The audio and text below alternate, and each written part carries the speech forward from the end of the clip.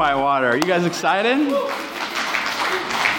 Man, I'm so excited for the summer. It's going to be awesome. We're starting this new series. It's called Stranger Summer Things. And we're just kind of going with the theme this summer. I don't know if you guys are into that show, Stranger Things. I'm not advocating. I'm not advocating. I'm just saying there's a lot of stranger things that happen in our church, especially when you watch it. It's really fun. But it's this movie about these kids who begin to come together. And they're these weird kids, the most unlikely kids. And then they even have adults that join their gang that starts fighting this really evil stuff. I'm not going to ruin it for anybody. I'm not going to ruin it.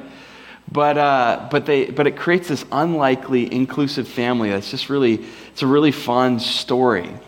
And what we're talking about this summer is really the family of God, how to become, how to build, how to live into being the family of God. And today, this sermon, this topic is building the inclusive family of God. And I just love that our church is a place you can belong before you believe. In fact, if you're new here, welcome. We're so glad that you're here. It truly is a place you can belong before you believe. It means that we believe everyone's on a journey, and we just want to help you move forward. I love this verse from 1 Timothy 3:15. It says this, I have written this is the author Paul, I've written this so that you will know how people ought to conduct themselves in God's household, God's family, which is the church of the living God, the pillar and the foundation of the truth. God's church, his group of individuals, is a family. We live in this individualistic culture where everyone's, it's so easy to just get lost in your own life and your own individual path. And we have all our devices and technology that it's so easy to get lost into your individuality at the expense of being part of a family where you learn to love and be committed and do adventure and life together. And we are designed for community. Jesus came to build the inclusive family of God. And so that's what we're going to talk about. Let's pray together. Heavenly Father, we just thank you and we praise you for today. Would you speak to our hearts? Would you help us to have a vision, a bigger vision than maybe we've had before of what you're doing with your family? I pray that anybody here who walked into the building knows that they're invited to be part of the family of God. Anybody who walked in here is invited to be building the family of God. Thank you, Lord, for including every single one of us. Lord, thank you that you give us the option to opt in or out. Thank you that you let us choose to love. And God, I just pray that we would be a church that is constantly living the way of Jesus, inviting people into your life. In Jesus' name, amen. So I'm just going to jump in because we got some cool things, some fun stuff to go over today. But this is really foundational for our church. So at the beginning here, you might hear some principles you've heard us talk about before at Whitewater. And I'm talking about why we talk about them. But really, this is something we want to live into. So I'm just going to kind of give you some of the basic principles, and then we're going to jump into Scripture and see how Jesus, how he builds an inclusive community. So the first thing starts with walls, wells, and my son Wes. Okay, walls, wells, and Wes. Some ranchers will try to keep cattle contained and safe by building walls and fences to keep them in. And they're trying to just keep the cattle safe. Some ranchers take a different approach, and they will dig a really good well, a watering hole, that keeps the cattle there by their thirst, by their need, by their want. It's two different ways of keeping cattle in a safe location, walls or wells. Walls are also found in communities and churches. And I'm going to talk about church, how we build the church and how we participate in the church. There are wall-shaped churches. There are well-shaped churches. Now, when you are building things off of walls, the primary question a church will ask is who's in and who's out. Who belongs in and who's out. And when you're asking that question, basically what happens is you say, look, you have to behave your way and believe your way into belonging. You have to change who you are and what you believe and what you do so that we will accept you and build a relationship. So the change has to precede the acceptance. Now, over here in a well-shaped church community, it's different. The question isn't who's in and who's out, and it's not the focus isn't on the wells on the walls and keeping people out and whether someone should or shouldn't be in. The focus is different. The focus is on the center. It's on the well. It's on the living water. And for Christians, the living water, the well, is Jesus. It's God the Father, God the Son, God the Spirit. It's God's grace. It's His truth. It's reality that is in really all things. It's in the reality around us. It's at the center of our universe, of our reality as people. And so Christians who are building a church based on wells are asking the question, who's moving toward the well? Who's moving away? And so faith is a journey that we walk with people on. We're not superior. We might have been a little bit farther down the journey. In some ways, we might be less far. But the point isn't like who's ahead and who's better. The point is we all want to help people move toward the well, towards Jesus. And the farther people move toward Him, the more and more their life is transformed. Today we're going to talk about what happens in some of that transformation that causes tension. Next week we're going to be talking about the elements of transformation. Now, in a wall-shaped community, you have to behave and believe so that you can belong. In a well-shaped church, you can belong as you learn to believe. Amen?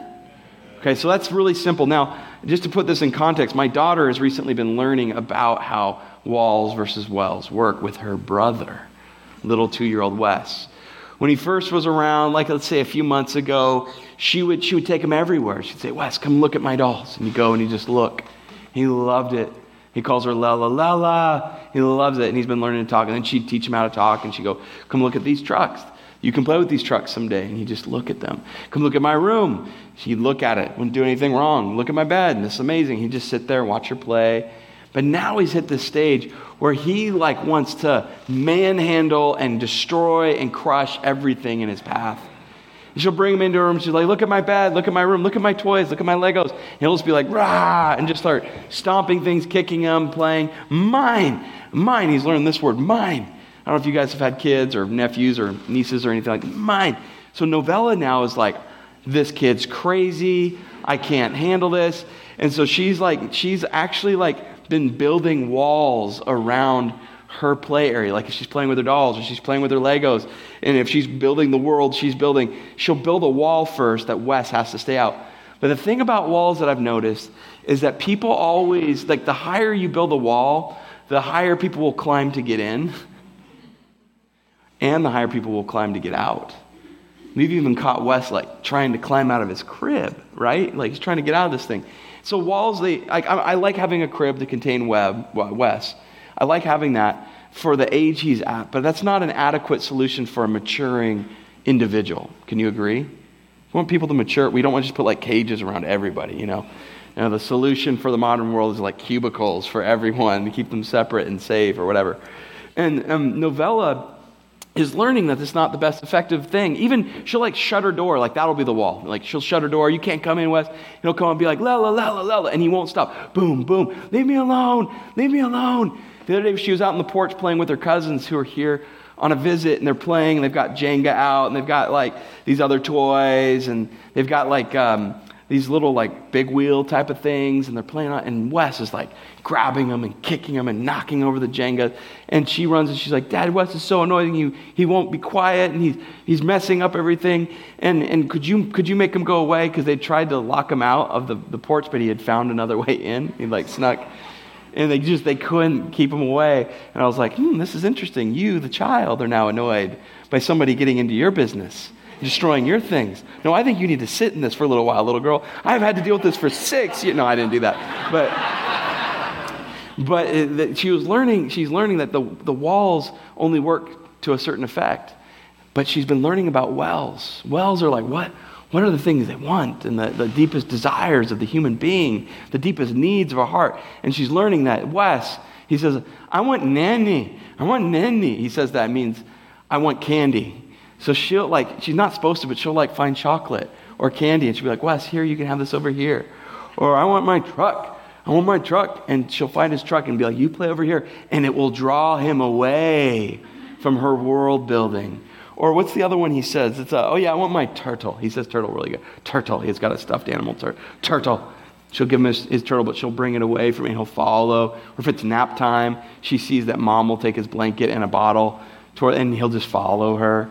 So she's learned the difference between walls and wells. You guys tracking? Let's look and see how Jesus uses this concept. See, a well-shaped community creates an inclusive family. An inclusive family creates an unlikely family. Watch this. As Jesus went on from there, this is always going on from there. He's doing his ministry. He saw a man named Matthew sitting at the toll booth. He's a tax collector. And he said to him, come follow me. And he got up and followed him. Isn't it interesting?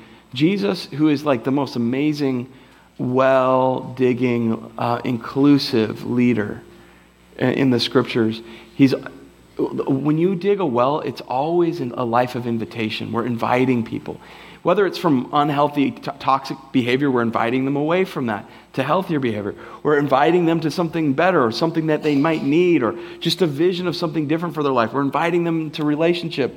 So Jesus invites Matthew into relationship to follow him. Now, does Matthew believe and know all of who Jesus is at this point? No. Do we think that everyone in this building right now are at the same place in their faith? Like everybody's like, we're all here we're all doing pretty good. Do we think that everybody here actually believes in God in this room? I'm willing to bet this from somebody who might be like, and I'm not sure if I have put my faith in Christ yet, or I definitely haven't. Is that okay?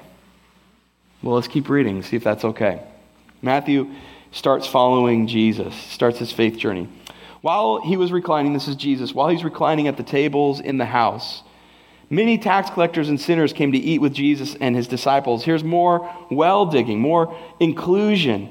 And it's eating and spending time with sinners. Like tax collectors were not they weren't beloved people back in these days. They worked with the Romans. They were seen as traitors.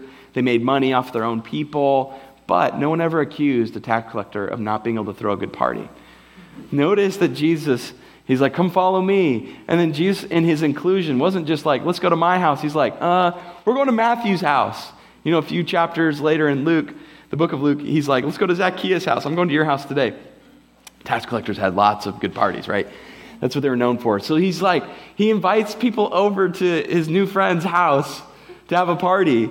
He's digging a well. There's inclusion, there's relationship happening, there's belonging.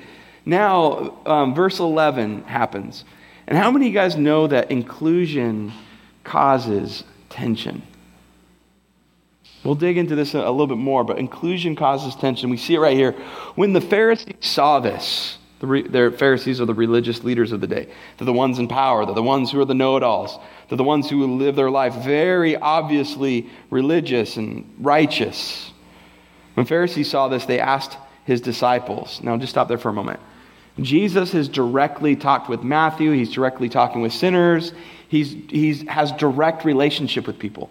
Essential, if you're going to dig a well, to draw someone toward Christ, to love people and bring living water to them, that you love them directly. Like you're not just being indirect all the time. Some families, they function indirectly. There's some families that look like there's all this inclusion. They look really healthy, but on the interior, they're fractured and divided. We live in this fractured world. And in our culture, there's a lot of very obvious fractures, like words like divorce or separation and things like that. Families are very divided, but sometimes underneath, when everything looks good, there can be this division. And in this story, that division it starts with being indirect and not talking to and not being loving and truthful to the person that you are talking about. Jesus has been direct. They're indirect. They go to his disciples, and what's the question they ask? Why does your teacher, not ours, why does your teacher eat with tax collectors and sinners? It's actually a really good question, right? Why does he do this? You know that they're bothered by it. They don't like that he's doing it. That's why they ask it. You could have someone who loves Jesus and they could ask the same question. You'd be like, oh, that's not a problem. Like someone who, let's say another tax collector is like, why is he hanging out with other sinners like me? And it's not like a negative. It's not like they're judging it. But The Pharisees, the word Pharisee means to separate. It's like the word apartheid back in South Africa meant to separate. Walls. They're really good at wall building, and they're looking over the walls, and they see Jesus hanging out with people that are outside the walls, and they're like, why is he doing that? Is that like, are they complimenting him or judging him? Pretty fair guess, right, that they're judging him here. So they see the sin barrier or the sin wall, the class wall, the social wall. These people are below us. They don't deserve to be up here with us or in the walls. They're outsiders. Why is he doing this? Verse 12. Now when Jesus heard this, he said, because it was indirect, right? When it got to him, it is not those who are well who need a doctor. It is not those who are well who need a doctor, but those who are sick. Go learn what this means. I desire mercy, not sacrifice. For I didn't come to call the righteous, but I came to call sinners. See, when you dig a well, it's based on mercy. When you're demanding sacrifice, it's saying that you have to change, you have to do something, you have to earn, you have to behave your way into acceptance and love and belonging. And Jesus says, go and learn what mercy is. Because that's what a well is. That's what an inclusive community is. Why do I hang out with these people? Let's talk about that. So there's this moment, I just want to make sure we highlight this, where Jesus actually, he does not disagree with the problem. He doesn't hear what they say. Why is he hanging out with these tax collectors and sinners who have all these issues? He doesn't say, nuh-uh, they don't have issues. Nuh-uh, they're not tax collectors. Nuh-uh, they're not sinners. Jesus acknowledges, yeah, they're sinners. They're sick. They're sick. He totally agrees with them, but his solution to the issue is entirely different. Where they see, they are messed up. We got to create a wall that separates us and keeps us pure and healthy and holy and superior. Jesus sees people in need of a doctor. And so Jesus he doesn't want to treat the room, he doesn't want to treat the party like it's a funeral home where there's just dead people hanging out, spiritually dead people. He looks and says, there's sick people who need to become well. He treats it like a hospital, not a funeral home. Where the Pharisees, you could see them walking into the room with like some new Pharisees, and they're like, let's go and observe these spiritually dead and sick, disgusting people. Look at that person. See their life. This is what's wrong with them. That's why they're dead. There's no hope. We don't spend time with them. And then there's this person or this family in this situation, and they're just like, seeing all that, what they see is dead and no life. And Jesus sees life that can come to full life. Now, an inclusive family creates an unlikely family. I'm going to need some help for this. Hopefully you guys tell me if this is helpful or not. An unlikely family is from an inclusive family. How many of you guys know that Jesus collected unlikely people together? Like that should not have hung out together. Okay, I just want to make sure that we see this visually. So I'm going to need some help. Is anybody feeling like real good, like real righteous? Real loving? Like, did anybody like win an award today for anything? We're picking on you big time. The gift that keeps on giving. Yeah, give him a hand. All right. So, what I'm gonna have you do, would you walk up here and stand up here? You're the only one that will get to stand up here because you are going to represent Jesus today. Okay? So, he's got a nice little beard.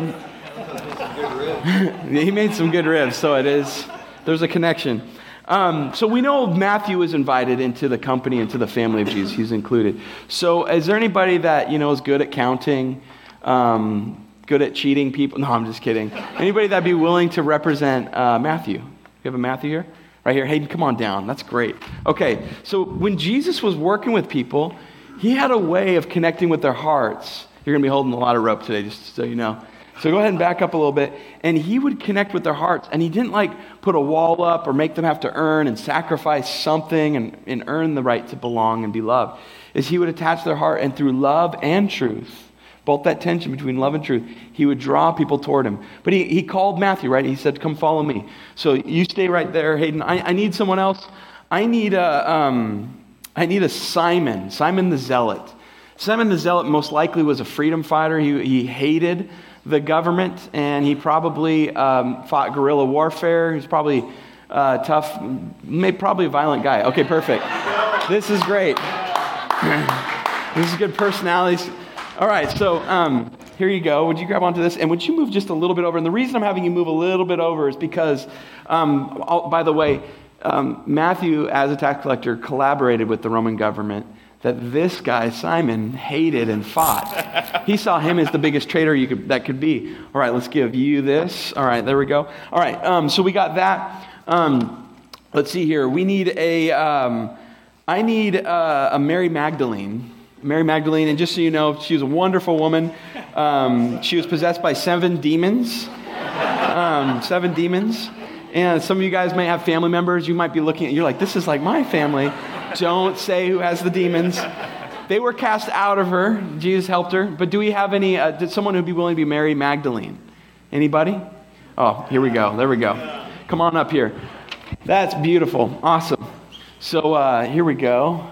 So we got a Mary Magdalene. Here's your robe. And let's have you hang out like kind of over here. All right. I need just a few more. I think just 2 more here. I need a Nicodemus. He's a religious Pharisee. I need someone who feels like really, really good about themselves and just a little bit better than others. Just so they have that kind of aura about them. Just really. Hey, Dan, would you come on up here? I just feel like this would be... Would you come on up here for a second? We'll put you right here. Nicodemus was a leader he was religious. He was part of the Pharisees, but he was so connected. He was afraid to be seen with Jesus, so he went and met with him at night. So he was being drawn toward Jesus, but he was afraid for other people to know it. And then lastly, I'll have one other person, and I need a leper. I need a leper. I'm not just socially. Perfect. Beautiful. Beautiful. That is awesome. That is really good. You don't really have a rash, do you? I just wanted to... My brother-in-law, he never changes his razor. He also shaves his head. Some like new Bedouin thing. I'm like, dude, you're going to get a rash. You're going to be a family leper if you don't stop your ways. So here we have these people. I just want to make a few observations about an inclusive family that becomes an unlikely family that's brought together.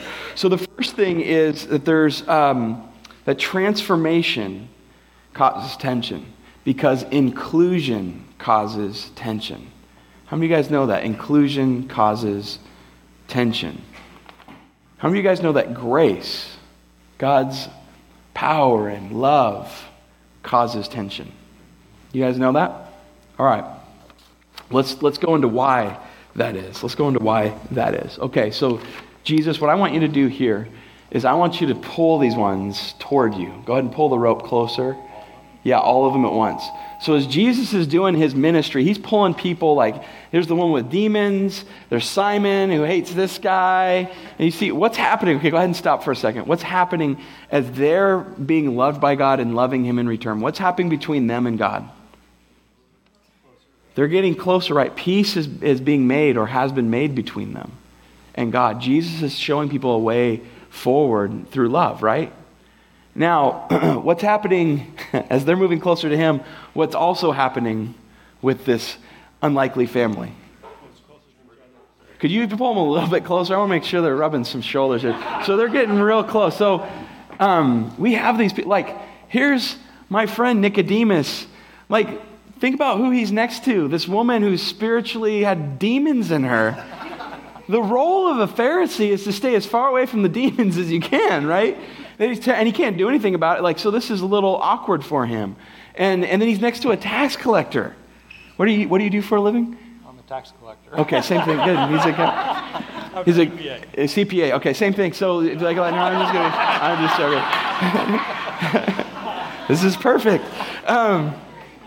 So like Pharisee, does he want to hang out with this tax collector? But like as they're moving closer to Jesus, it's getting how many of you guys know inclusion creates tension? Now, transformation also does. Now, here's an important one. Simon, probably, I'm willing to bet, well, let me come back to Simon. The leper, he is socially and religiously outcast. So he can't be around his family. He's lost his family. He's lost his worshiping community. He can't worship. Worship was at the center of the community. So he's lost everything. And when he's getting drawn towards Jesus and healed by Jesus, like transformation is happening. And like he can join the community again. And he can be around his family. And he can worship God again. I can't get too far ahead because transformation, the transforming family is next week. But I'll tease you guys a little bit with this. Now, Simon, who hates the government and everything that the government stands for and is fighting the government, is being drawn towards Jesus' way of life. And he sees Matthew, who works for that government, is cooperating with them and cheating his people. He would probably rather hang out next to a leper than Matthew. Do you agree? Because transformation causes tension. Now, the Pharisee, who knows, maybe it was Nicodemus, I doubt it, but his Nicodemus crew, the religious type, asked the question, why does your teacher, hang out with these tax collectors and sinners? Like, why? And you can just, see Matthew kind of being like, are you kidding me? Like, I'm right here, I can hear you. And when he says that, he's asking this question like, why are you giving grace to him? And Matthew, I could see being like transformed because Jesus is basically saying, I came here for you, Matthew. I came here for these sinners. I came here to heal them. I came here for you and you. And God looks at every one of us and says, I have come here for you. And you can just see Matthew just being like transformed through it until he sees Simon being transformed. Well, I like to receive grace, God. But I don't know if this guy deserves your grace. Do you guys see the tension? When God gives grace, we have to give grace. We have to, like when grace is like pulling our hearts and transforming us, and we're seeing other people, we like to receive it, don't we? We love belonging. We love acceptance. We love transformation. We love grace, God's power in life. But we see other people, this whole unlikely company, and they're having to learn, as grace is being given by God, they're having to learn to give grace to one another. Amen? Can you guys give these guys a hand? Thank you so much. Thank you.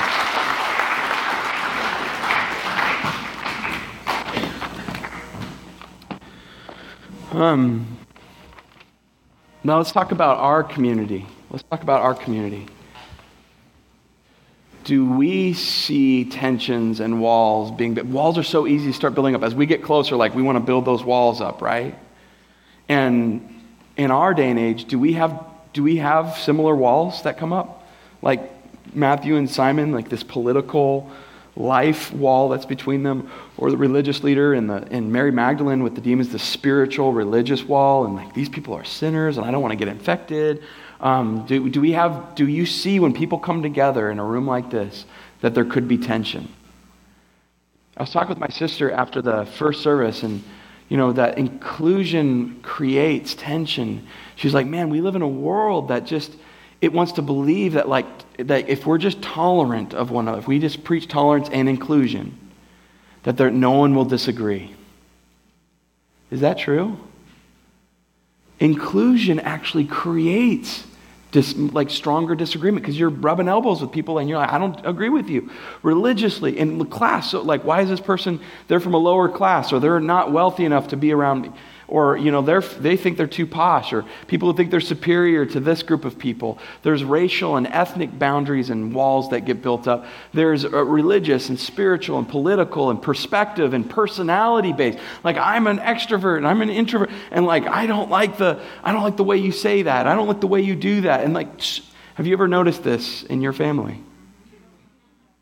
In your marriage? So why would it be any different in the family of God if Jesus came to gather all people, that there wouldn't be tension? But where there's tension, it means like the work of the gospel is creating this powerful possibility for transformation. Amen? So can we be an unlikely community? Can we be an unlikely inclusive family? Let me ask you a few questions. You can give me a yes or a no or a groan. You can have 3 options here. Can huskies and cougars belong in our church together? It wasn't unanimous. That was an easy one. Oh man, I'm a little worried about our church, John.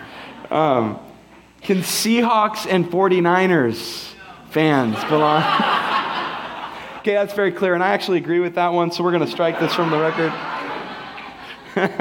Can Trekkie fans or Star Trek fans, if you're not a Trekkie, you just know it as Star Trek, can Trekkie fans and Star Wars fans belong in the same church? Can you like the Sith and Klingon? Yeah, Klingon. Can you like that? Someone's like, you didn't say it right. No, I'm just kidding. We can exist together. Can cousins and siblings belong in the same church together? Can an introvert and an extrovert belong in our church together? How about artists and engineers? Artists are like, totally, yes. Engineers are like, I'm creating some walls specifically for you. Can wealthy and poor? Yeah. Can Democrats and Republicans? Do we believe that? In theory. In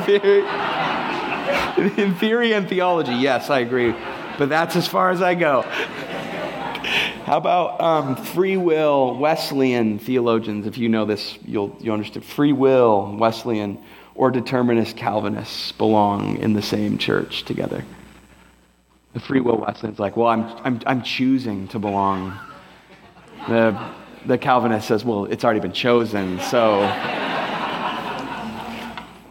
Can military men and women belong with pacifist men and women in the same church?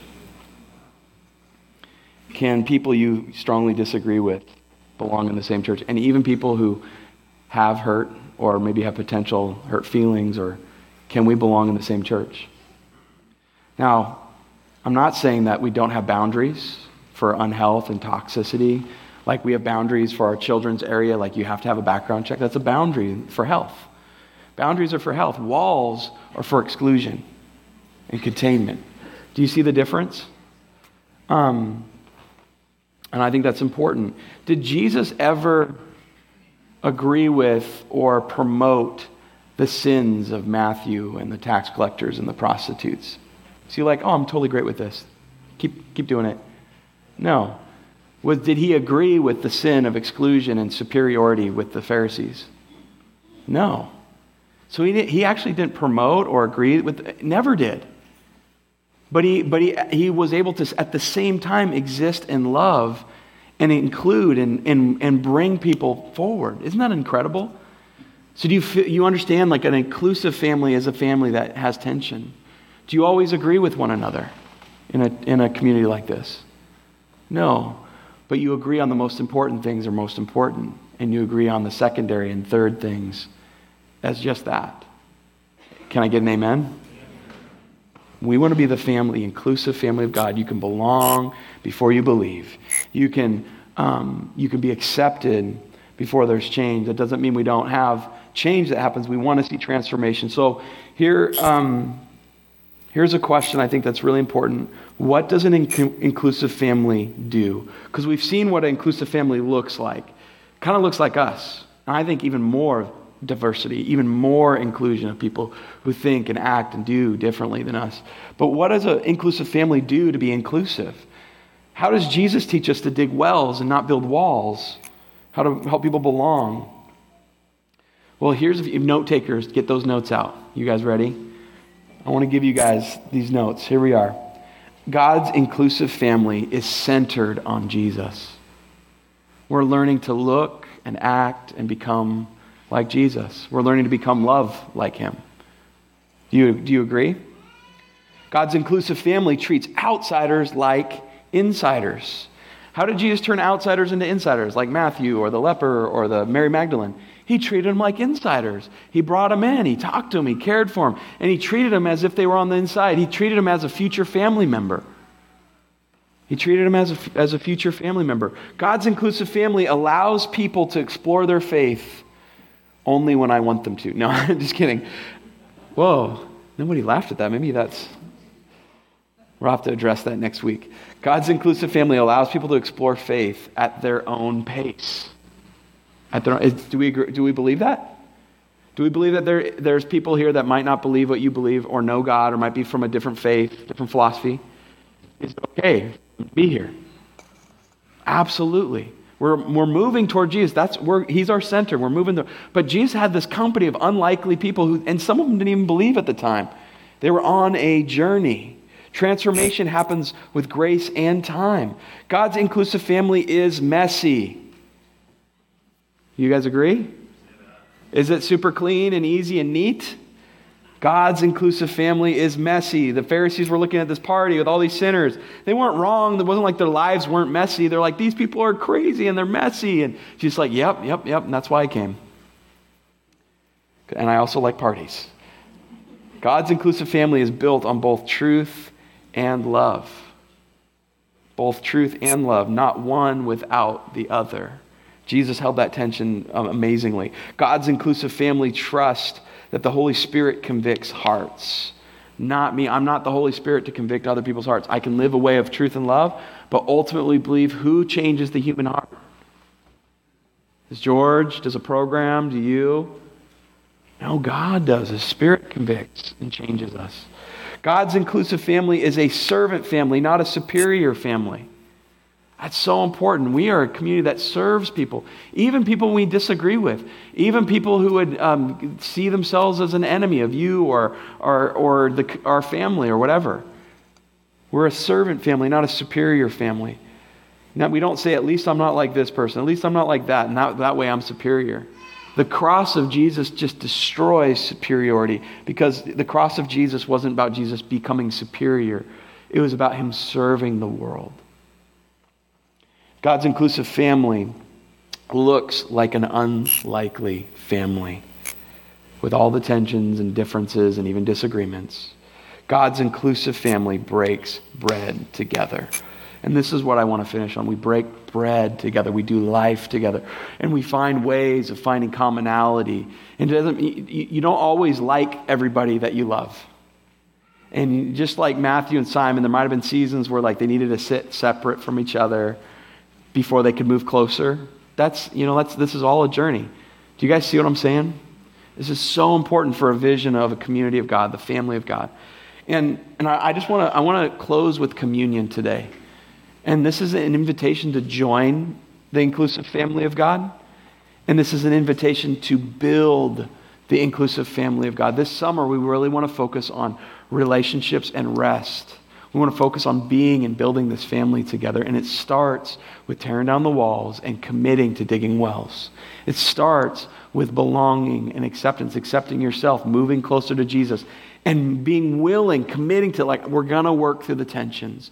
And I agree that we can have a church where we have a church of opposites and contrasts that are being drawn to Jesus together. Amen?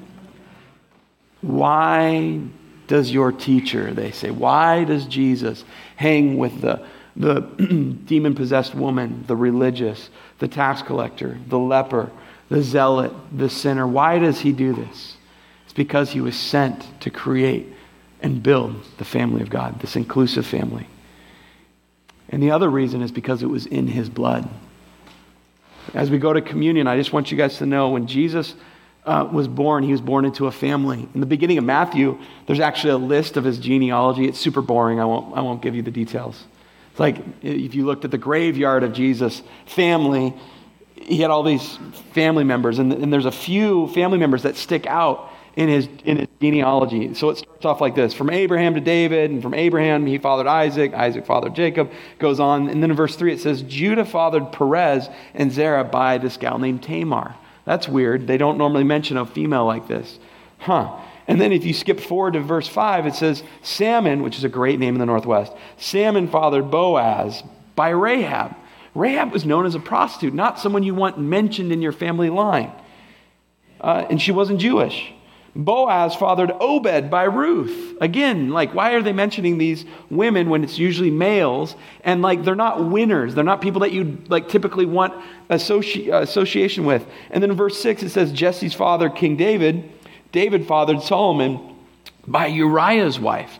That was like this horrible adultery that happened, and David sinned, and so they're bringing up the sin part of Jesus' like family. Well, why are they bringing this up?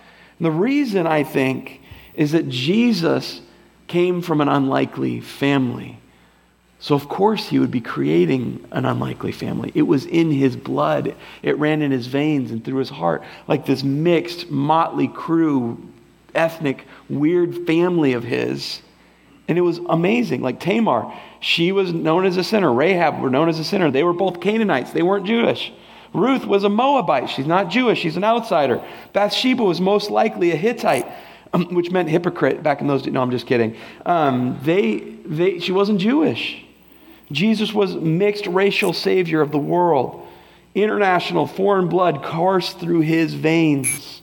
He was part of an unlikely family heritage of outsiders and foreigners. And this fact destroys the wall of racism, the ethnic wall of hatred, destroys it. Jesus' family was a mixed background. Now listen to this, and you can write it down if you want. Jesus didn't just get his blood from the whole world. He lived and he died on the cross to give his blood for the whole world. Like that's the God we serve. Ephesians 2 says, you are without Christ, excluded from citizenship with Israel. You're foreigners to the covenants in the Old Testament and the promises, without hope and without God in the world. We didn't have God. But it says in verse 13, now in Christ Jesus, you who are far away have been brought near by the blood of Christ, because it was in his blood to create the inclusive family of God. For he is our peace, who made both groups, both separations. Where there were walls, it says he tore down the dividing wall of hostility. So when we practice communion and drink the wine and eat the bread that represents his blood and his body, we are joining and building the family of inclusion. Amen? So in this next song, would you come forward and as a step of faith saying, I'm joining the family, I'm receiving forgiveness that's in Jesus' blood, in the inclusion that's in his blood. Or maybe you've been a Christian forever and a long time, and this summer and this life that you've been given, commit, say yes as you eat the bread and the wine. Commit to building an inclusive family with truth and love. Let's do that now. Would you pray with me? Father, we love you. We're so grateful for you. We ask that we would be a community of inclusion, a community that doesn't exchange truth for love or love for truth. We hold them both in tension. That even though we don't always agree with everybody, we can agree that you love everybody and that you have grace and that we can give grace. We pray this in Jesus' name. Amen.